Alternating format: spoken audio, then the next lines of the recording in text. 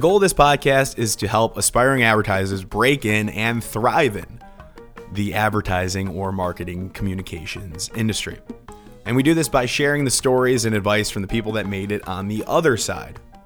It is uncommon, however, for professionals to specialize and take the extra steps to provide mentorship to those looking to get started. Our guest today does this for a living. His titles may say international editor and the host of the #1 advertising podcast in the world. Yeah, that's probably an ad. But accolades and labels aside, David Griner is in the business of helping, encouraging, and serving as a leading voice for an industry that can be eerily quiet in terms of allyship and mentorship. It's rewarding to speak with someone that directly influenced this podcast's creation. But it's even more rewarding to know that the man you've listened to and seen on Twitter and read on Adweek is even nicer in person. So, as you can tell, this episode is a must listen to those looking to break into the industry. It's also a must listen for anyone interested in advertising, marketing, or media. And you can connect with Griner. If you head over to our Instagram now at Breaking and Entering Pod, one more time, that's at Breaking and Entering Pod, all one word, you can see how you can connect with him and you can see his recommended resources just for you. Also, this episode is supported by Chicago Portfolio School. They're a 1-year portfolio school option. Chicago Portfolio School can help you produce a book that rivals those of 2-year programs that will likely catch the attention of some of the top agency recruiters. You can visit them and learn more at chicagoportfolio.com or by reaching out to me. Now, this is going to be a really fun episode. I'm so excited for you to listen. This is the Breaking and Entering Advertising Podcast, and as usual, I am your accomplice, Gino Schellenberger. Kick it, Mikey.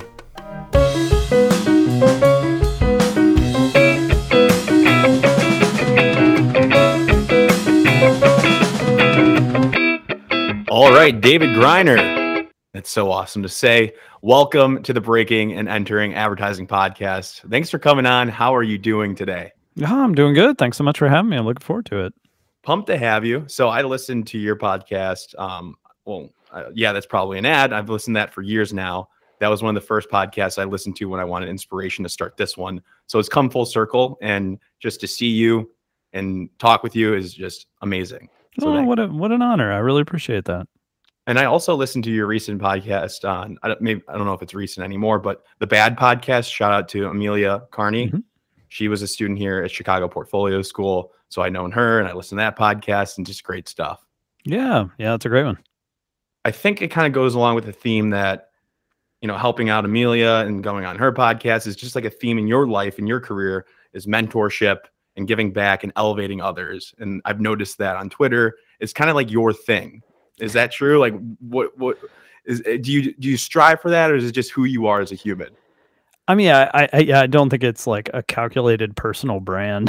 Oh no, but it's something I take a lot of joy in, and that I think, when I think back to how I got my start, both in advertising and then in journalism, there were several people who, at the time, I literally would ask them, "Why are you helping me? I'm just a complete rando. Like, why are you spending so much time with me?" And their answer always kind of boiled down to, because someone did it for me, yes. And so that idea, whether you call it paying it forward or just, remembering that someone else did you a solid and you should do it for others.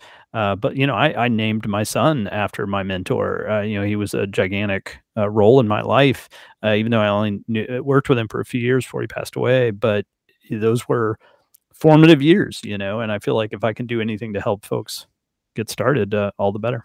Was this your mentor that was overly optimistic or optimistic about social media in the future? Yeah. He was a futurist, and I was in college in the 90s, and he would at Missouri at the journalism school, and he was a grad student there who had been out in the workforce for quite a while. He was not young, and he kept saying, like, I can see the future is going to be, we'll be talking to readers in real time, and we'll be able to, like, he just didn't know the phrase social media. Like, it didn't exist for decades, after that, but, for more than a decade. And he saw it coming, and he Yep. got me all pumped about it. And sure enough, that ended up being a big part of my life and my career. Yeah. And we're going to talk about that. And you mentioned like people helping you out and giving back, and that's kind of like the key to breaking and entering advertising or journalism. So that mentorship and finding somebody that can sponsor you and elevate you in your career. So that's so cool that that's been a theme, and I'm sure we'll talk about that later on this episode when we get to the advice portion and how to actually break in. But I want to get started with you and your current role today. As many people might know, and especially if they're on Twitter, you are the international editor at Adweek. And that's a fairly recent role change. When was that role change for you? That was about a year ago. Okay. I've been with Adweek in various forms for about 15 years, and 8 years of that full time. I freelanced for about 7, 8 years before that, and so I've had several jobs here, but I was, in various ways, mostly covering creative for years. I was our creative editor for quite a while leading up to this, but they asked me kind of where I saw my role at Adweek headed, going. And I said that I thought we had tremendous potential for overseas growth, for international growth. And we have great ownership and great leadership. And they just said, go for it. And so we've established a Europe bureau since then, which is incredibly robust, and they're incredible, the folks that work out there. And we've got a lot of exciting things coming this year, which I can't quite announce yet, but stay tuned. Nice. Well, I remember you saying that now the whole world is you have to cover the whole world. That's intimidating. And how has that been? Are you taking it one step at a time? Are you proud of the progress you've made in the year so far? Yeah, I mean, just in this past year, I recently looked up, out of curiosity, the Europe Bureau has not existed for a full year yet. I think it's only 10 months, and they wrote 900 articles last year. So when I talk about kind of the intimidating scope of covering the world, to realize that was 900 articles just out of one bureau, Wow. and obviously our goal is to cover all the regions of the world. And I think the onus on me, the real responsibility, is to go beyond Europe, which I think is a well covered region, and to start moving into other regions that haven't had the kind of North American media focus that they deserve.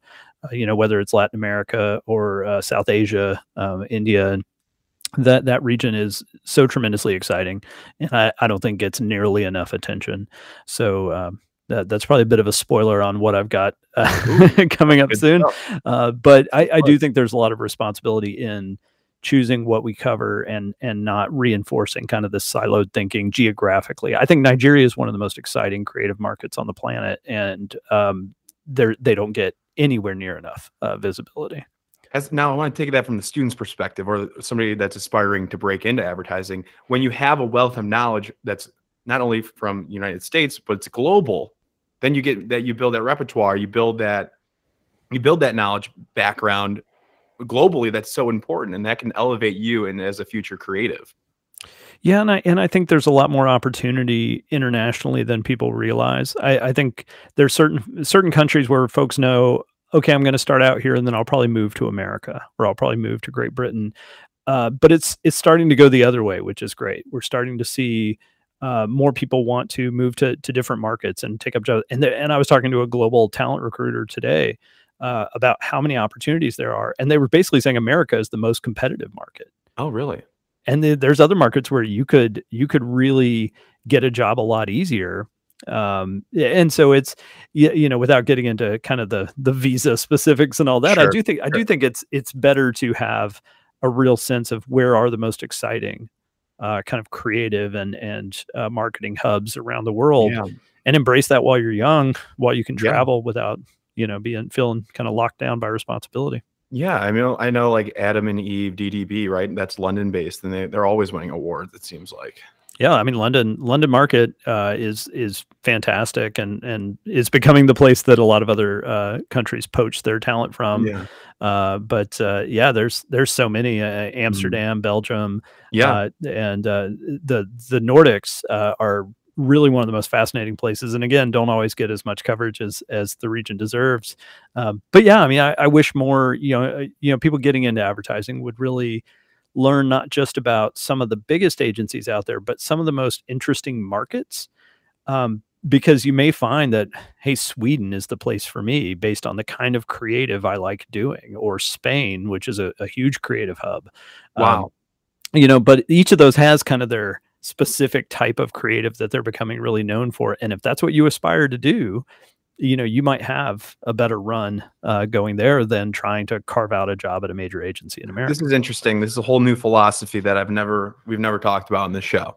So I want to actually elaborate more into this. So if I am a student, or if I'm somebody trying to break into advertising, how do I learn more about these markets? Because I actually don't have any. I know about the big agencies. I know about Portland. I know about Richmond. I know about New York. I know about all these cities in the United States, but I don't know anything about Spain. I mean, the lazy and self-serving answer on my part is to read Adweek's international coverage, which I am proud of. But that said, I mean, it's an obnoxious thing to say. I don't know, just read the news every day. That's harder than it should be. I mean, we all have so much information being inundated. Like Adweek runs dozens of articles every day.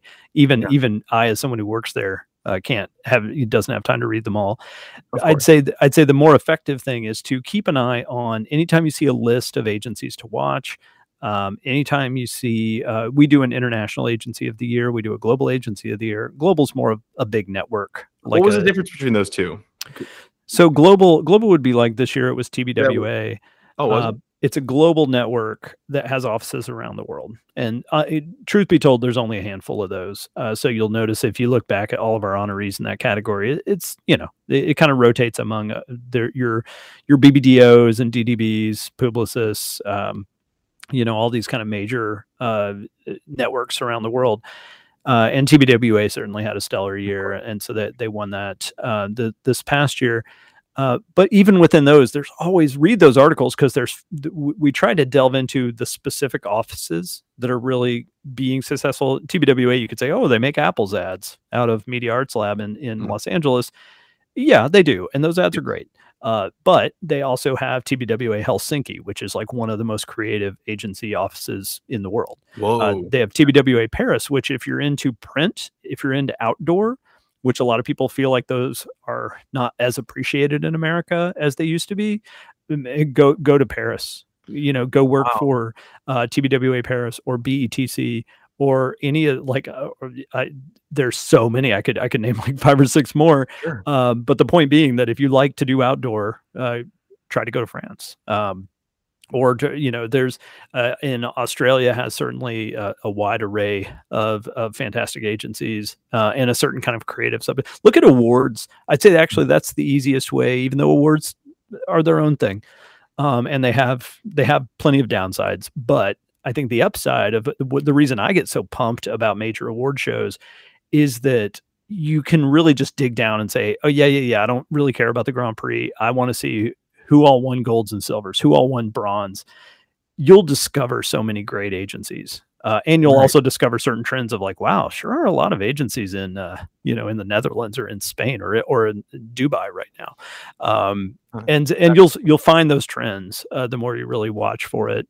And if that's where your dreams take you, the more informed you can be, the better. I have friends whose like their big dream is to move to Paris or to move to London. Obviously, it's always kind of a safer, easier option. But it's. I would love if I were younger. I can see myself being like, I really want to go live in Stockholm. I really want to go live in like Lagos right now, just in terms of the creative. I mean, I just think keep an eye on all those, and you'll have pretty informed. Lesson there: different markets demand different types of creative, and that is a simple concept to grasp. And I never really thought about that. Yeah, like a really good example is Thailand. So BBDO Bangkok for a long time was very different from it. Like you think of BBDO, you think, at their best, you think like Snickers ads, or like Sandy Hook Promise cinematic stuff. BBDO Bangkok is wild. Like they've in their kind of golden age, they were cranking out like inventions. They were inventing stuff. That was kind of their creative chief told me for years, you can't make ads in Thailand. Like they'll just get lost in the noise. You have to create things that get people excited.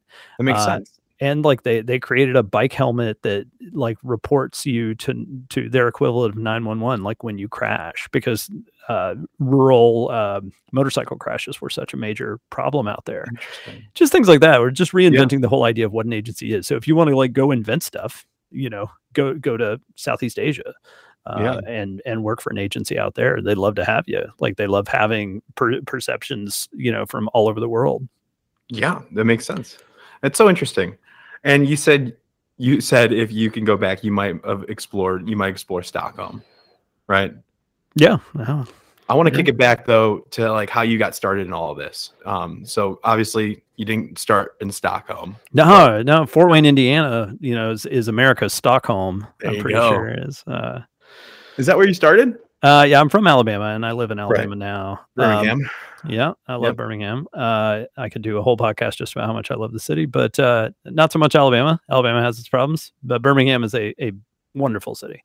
But I ended up working in Fort Wayne, Indiana after journalism school, and I've since learned that this is very rare, but at the time it seemed normal to me. I asked out the person who sat next to me at work, and we ended up getting married.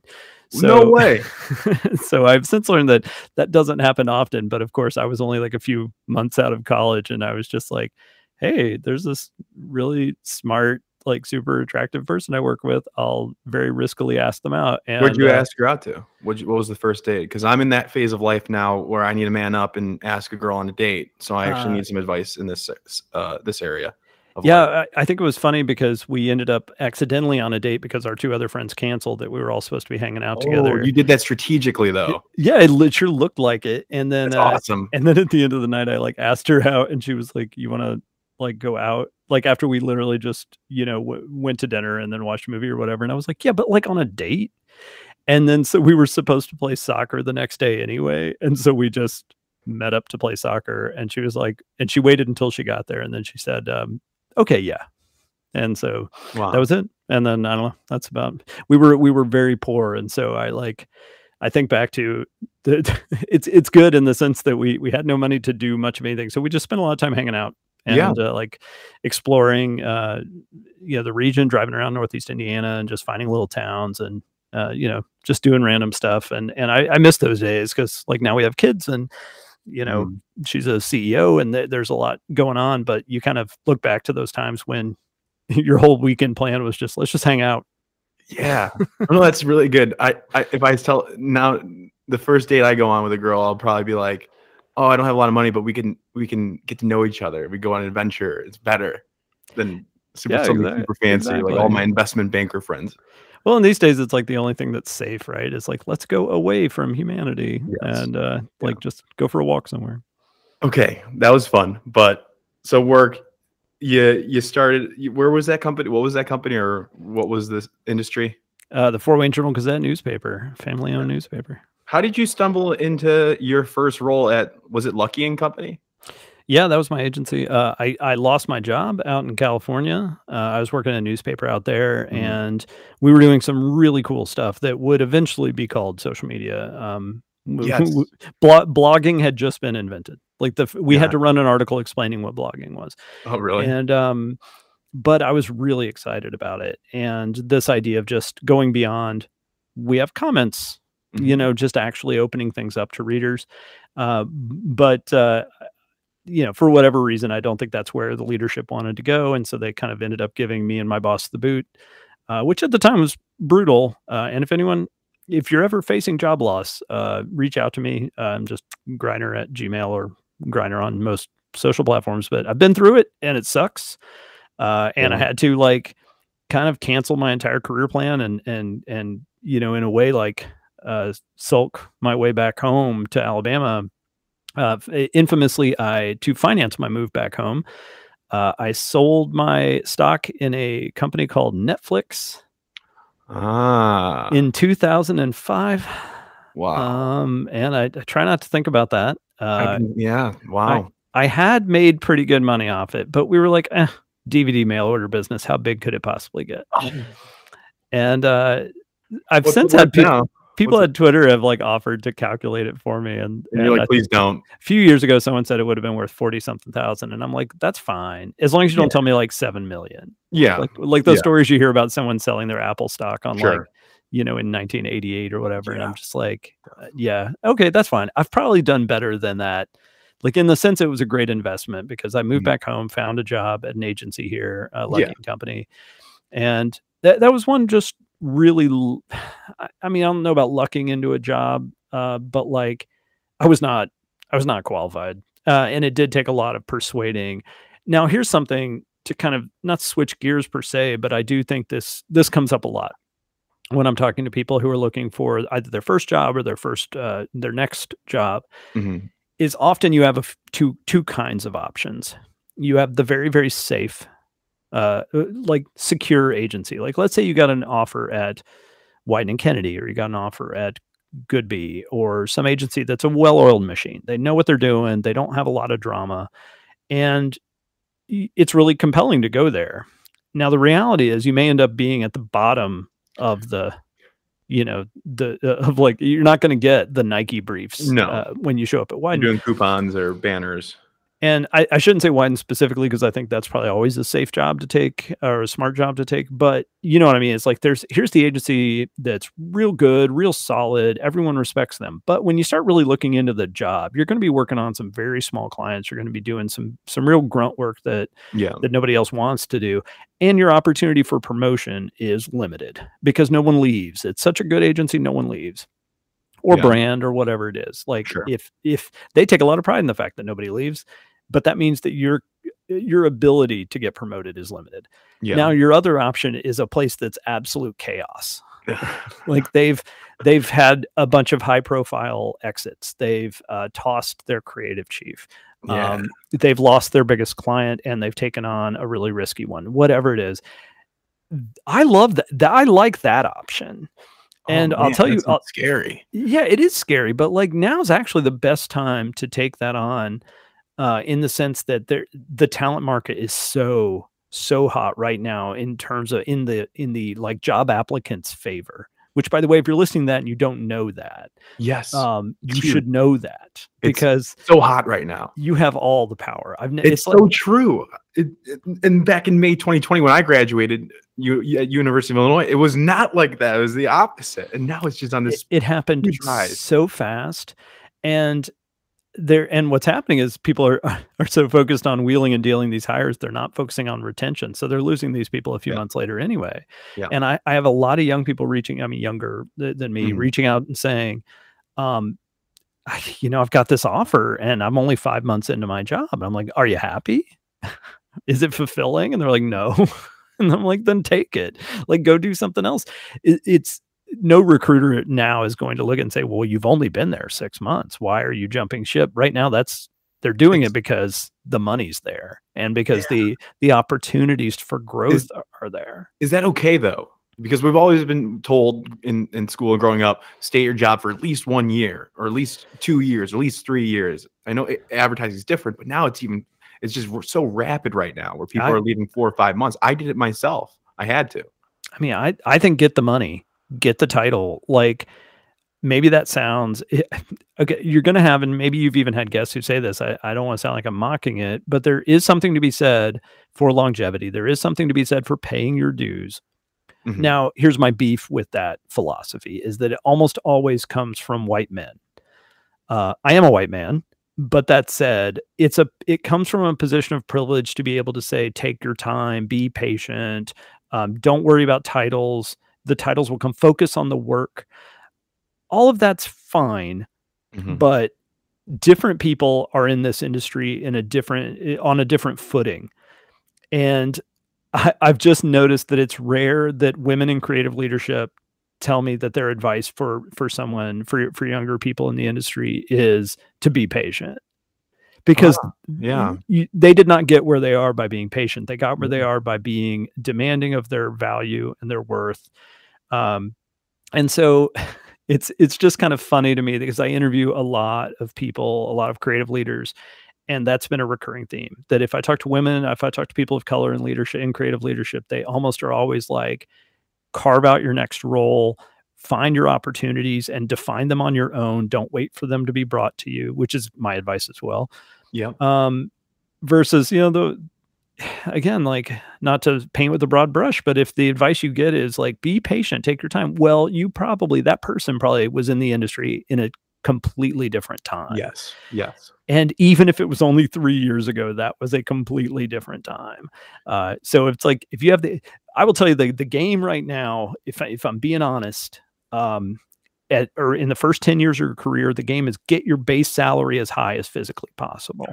Whoa, I like this. I mean, I haven't heard this before. You have to. Like, people will tell you otherwise, but the reality is that you can linger at a low salary for a very long time under the auspices of loyalty, and the rest of your entire life you will pay the price for that. Your salary, whatever salary you agree to.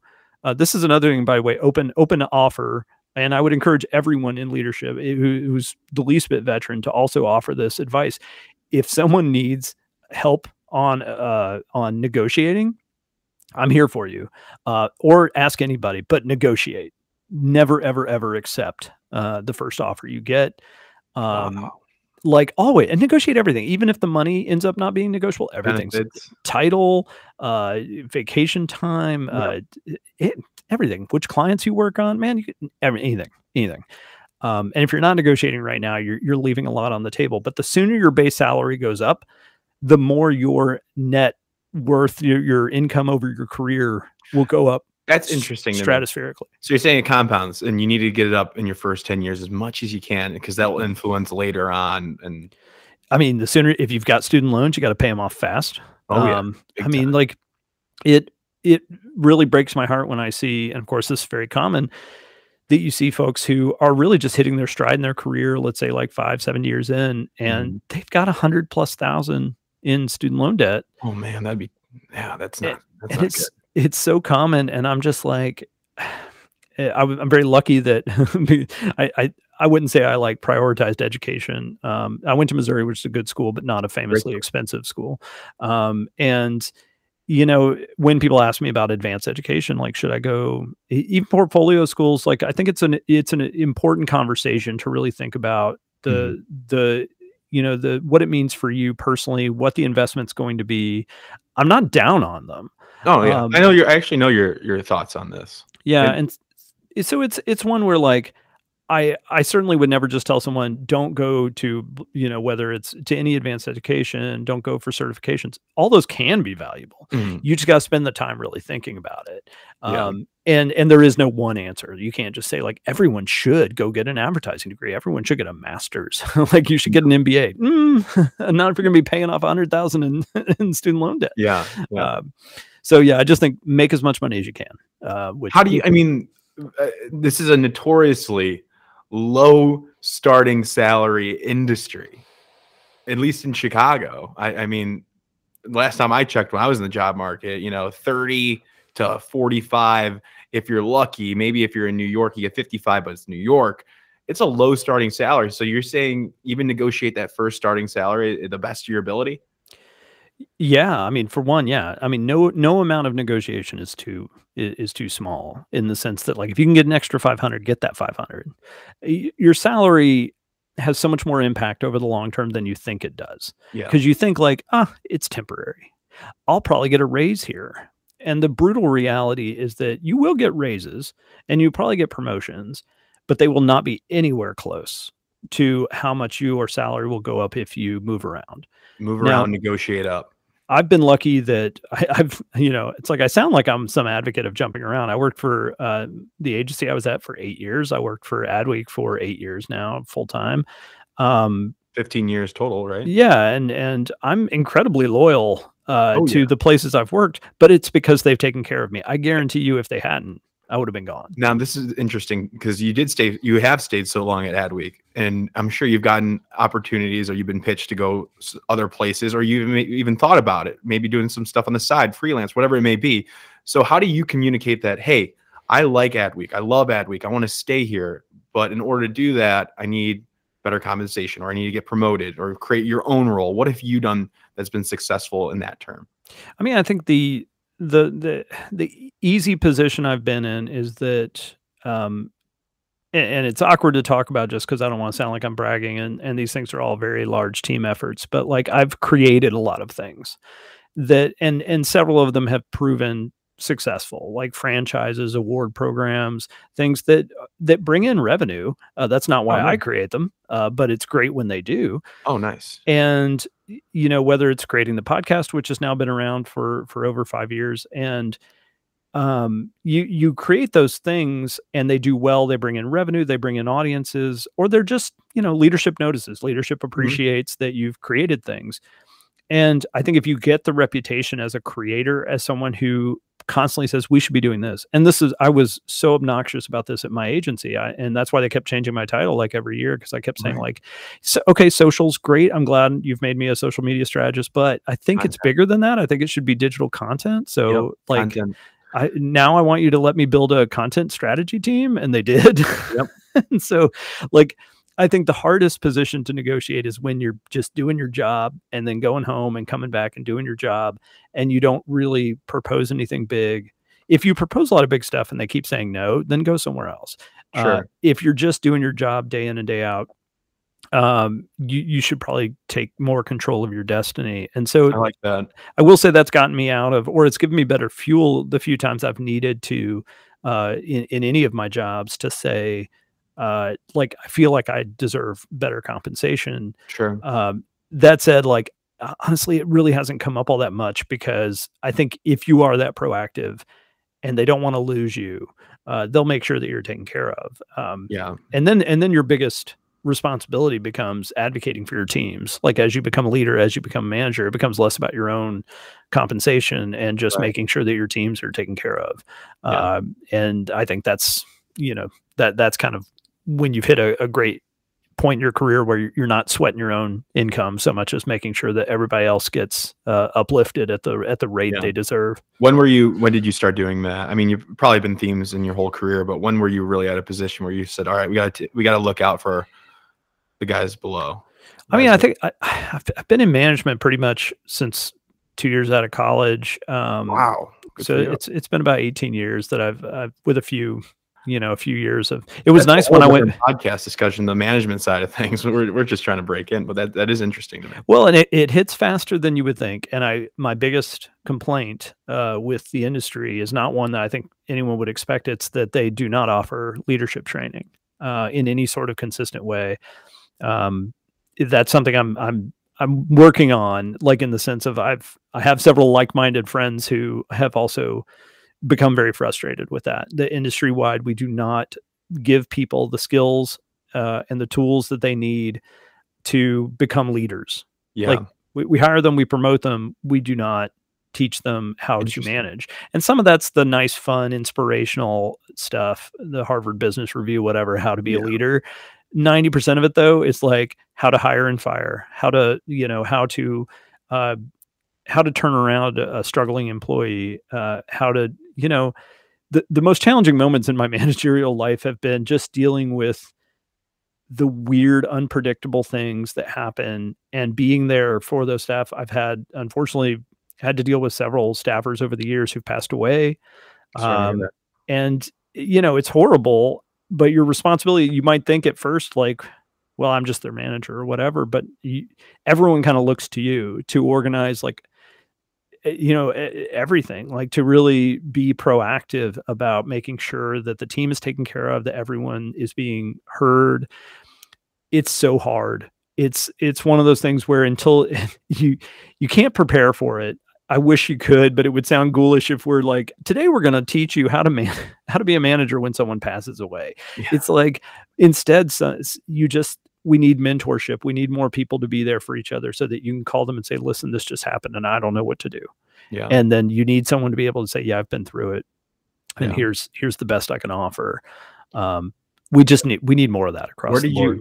In your career, where did you find your mentors? I mean, were they in the same company as you, or did you look at other, from other companies? Where were they at? And how'd you No, find them?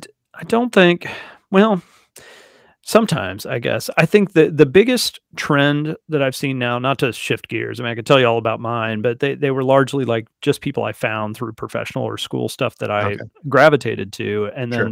then they move on somewhere else, and then they hire you and bring you out there, and like Yeah. it tends to have its rewards beyond that. But now I think what's so cool is peer-to-peer mentoring has gotten so powerful, and whether it comes in the Here. form of like Interesting. yeah, it's just, I think there are 25-year-olds looking out for other 25-year-olds much better than anyone my age is looking out for them. You know, Uh, and it's a lot of that's happening in group chats, right? I don't think it's happening in Fishbowl. Like oh, I no, no. I think like No. the wide open forums are not the place to have those. But if you're in a group chat, or if you just go make one of people that you admire, um, you can be there for each other when you come to negotiate something, because again, you can talk to someone who 20 years ago applied for their first real job in Yeah. advertising, and they'll tell you their advice and they'll tell you how it went. I could do that, Yeah. but it's bullshit in the sense that like that was 20 years ago. That was 900 lifetimes ago. Like Wow. that was however many pandemics ago. Like they don't know what they're talking about. Right. What they should do is connect you with someone who just went through it a year ago or who went through Yeah. it 6 months ago. Yep. And so I tend to end every conversation I have with people who are looking for guidance by saying you should meet this person and this person, all of whom are probably their age or sometimes even younger, Right. because I don't think we who came up in an earlier era, I think we have the survivor bias of thinking that we know what we're talking about because we made it this far. Interesting. I've never heard of that. But it's not true. It's like the best way to think of survivor bias, by the way, is like in World War II, when the bomber planes would come back from flying over Germany, and they would say, "Oh, look at all these bullet holes in the wings. We should reinforce the wings." Well, survivor bias is when you're looking at the planes that came back, like they're fine. The Mm. wings aren't the problem. It's the planes that crashed that Yeah. that had the problems. And Right. so that's a classic example of like you can't look just at the ones who made it and say obviously that's the recurring issue. And so like yeah, those of us who are around right now, there's nothing about our experience that necessarily would translate to someone just starting out right now. And that was the whole goal of this podcast. I mean, I started off interviewing my close friends because it was easy and I was scared. But then I also realized it's supposed to be like when you hear advice from somebody like 1 to 2 to maybe 3 years older than you, it just hits so close to home because they just did it. Yeah, and so I mean, I think that's for better or worse, like that's my advice to a lot of folks is I think they want me to, and I will. I mean, I'll connect people with senior level folks, and there's a lot more desire to be a mentor out there than people realize. The problem is it's just hard to find where to sign up, like where to raise your hand, and it feels very icky to get on Twitter and be like, I would like to mentor people. Now, let me also talk about the other side. While a lot of people are willing to be mentors, it's hard to be a mentee. And it's hard to keep up sometimes. Not everybody's willing to be a mentee, and not everybody's willing to commit to being a mentor. It's a committed relationship that takes time and effort. Yeah, and I think in the end, what's more effective is to have 7 people who mentor you in different aspects of your life, right? Yes. And we all do this subconsciously. It's like if you have a question and you pick up your phone and you're trying to decide who to ask, there is no one mentor to rule them all that's going to like answer every question. No. You will instinctively be like, I know who yeah, yeah. I'm going to message this person because they've been through dealing with anxiety in the workplace, or they've been through a really toxic boss. I'm going to message that person. So in the end, like it's self-defeating to try to find the perfect mentor. And again, I think my biggest weakness as a mentor is that I'm a white middle-aged male who had like a lot of privilege coming up and didn't always recognize it. I've certainly become more aware of it in retrospect, but I try to be very candid with both myself and with people who talk to me is like, I can tell you my experience. I can tell you what I would have done, but that's not the same. More importantly, I will connect you with people who are probably having a more similar life experience. There's no one size fits all. Yeah. Your mentor. Yeah. So yeah, just don't, I think people get disappointed because they'll get connected with somebody who's like a CMO or whatever. Those people are busy and you're not going to hear a whole lot from them. Yeah. And that's the biggest frustration I hear from mentees is my mentor is just always busy. I never get, and I'm just like, well, you kind of picked someone who's like, Yeah. famously inaccessible. Yeah. Again, that's why I think the peer-to-peer stuff, or finding someone who just has the heart of a mentor, but isn't necessarily out there running an agency. Yeah. And the other big thing, of course, is don't turn a mentorship relationship into a job hunt. It'll happen on its own. Oh yeah. I see this happen constantly. Like everyone, what do you mean by that? What do they do? Or well, what's an example? The worst example is when you're on like your first call with a potential mentor and you're asking them if they can introduce you to the recruiter at their company, or if they're hiring. Yeah. That happens a lot more than you transactional. Would think. You can see right through. Yeah. And they're not there to learn. They're there to get a job, which I get. And I respect the hustle, but it's like, it would, I won't say hurt my feelings, but you know what I mean? It's if someone did that to you, if you felt like this person didn't want my advice, they wanted an intro to the recruiter at my company. That's fine. Just ask for an intro to the recruiter at your company. Yeah. Yeah. You don't have to frame it as a mentorship conversation. Yes. That's a good point. Do you think if somebody came up to you is like, yeah, I would love an intro to the recruiter at Adweek, would you entertain it? Or would you feel like they're just using you, or is that okay to do?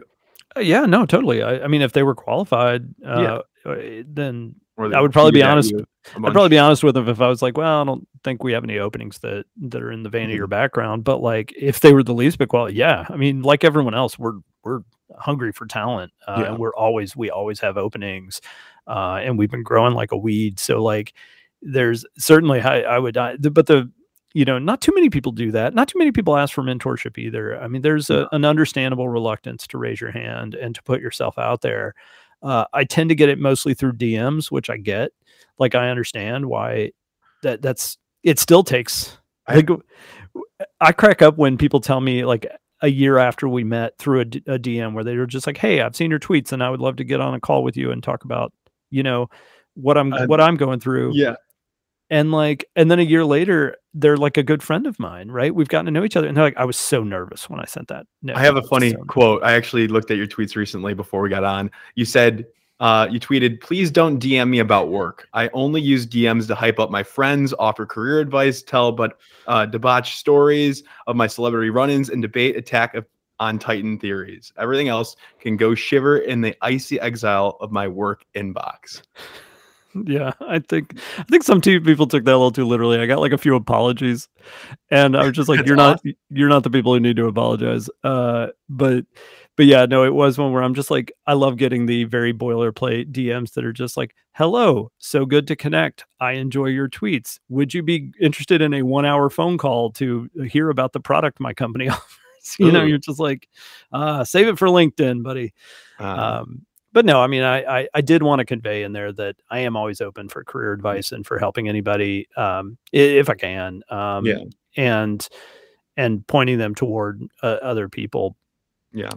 But yeah, you just gotta reach out. And sometimes I know it's nerve wracking, and I remember those times. And I emailed the editor of Adweek, of the creative blog Adweek, which I was addicted to when I was a copywriter. And I emailed and just asked, like, who writes for you guys? Like, do they work at Adweek? Are they freelancers? What's up? Who are they? Yeah.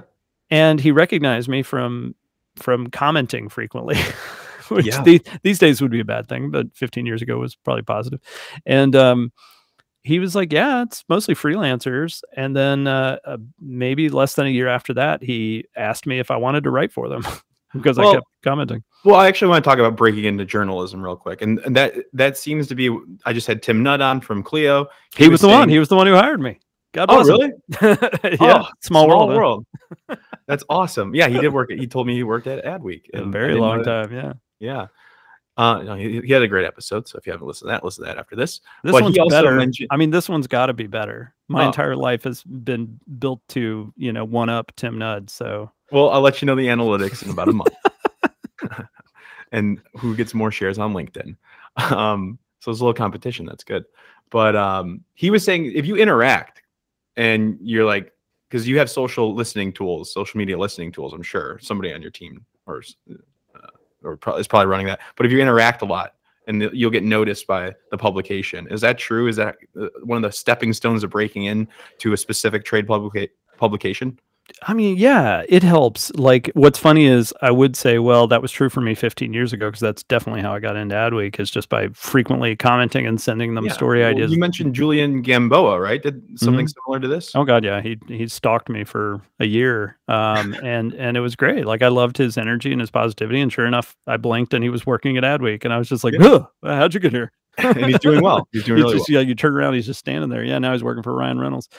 Wow. But like, so 15 years ago, that was true. I'd say then it wasn't true for a long time. And now it's back to being true because of things like, I mean, we have a weekly chat on Wednesdays called Adweek Chat. And I think that certainly gets you on the radar of Adweek editors and writers, because we participate in it and we watch it.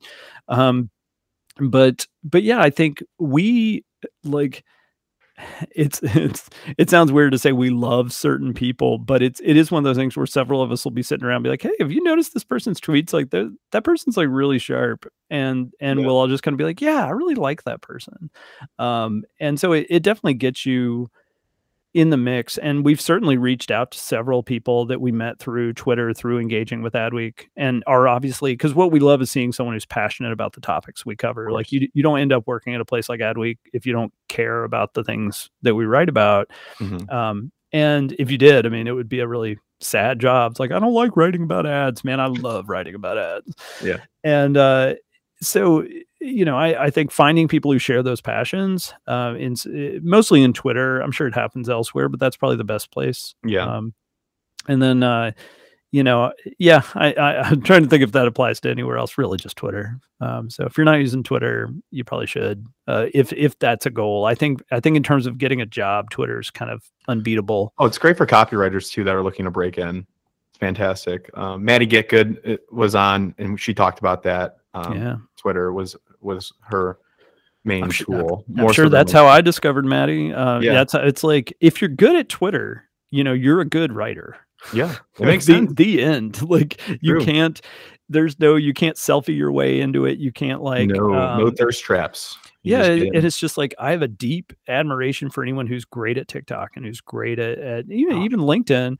But like, to me, Twitter is the real, you know, it's the real test of like, can you consistently be interesting? The Thunderdome. Yeah, through your own words and through your own ideas, and be original. And you're kind of half curator, half creator. And so if someone's great on Twitter, it's rare that they're not pretty interesting in real life. Oh yeah. No, yeah, it makes sense. Journalism, it's big for journalists, aspiring journalists, it's big for copywriters. It's a great space, and you'll find your niche when you're there. You follow you, of course. What's your @ again? Oh, just Griner, Griner on Twitter. Yeah. And then you'll follow whoever you like. I'm sure it'll come up in the feed, and you'll be in ad Twitter in no time. Yeah, it happens fast. You get like, just awesome. You know, when in doubt, if you find someone you like that you think is interesting, and you're either new to Twitter or you new to using it for work purposes and networking, just see who they're talking to. Yep.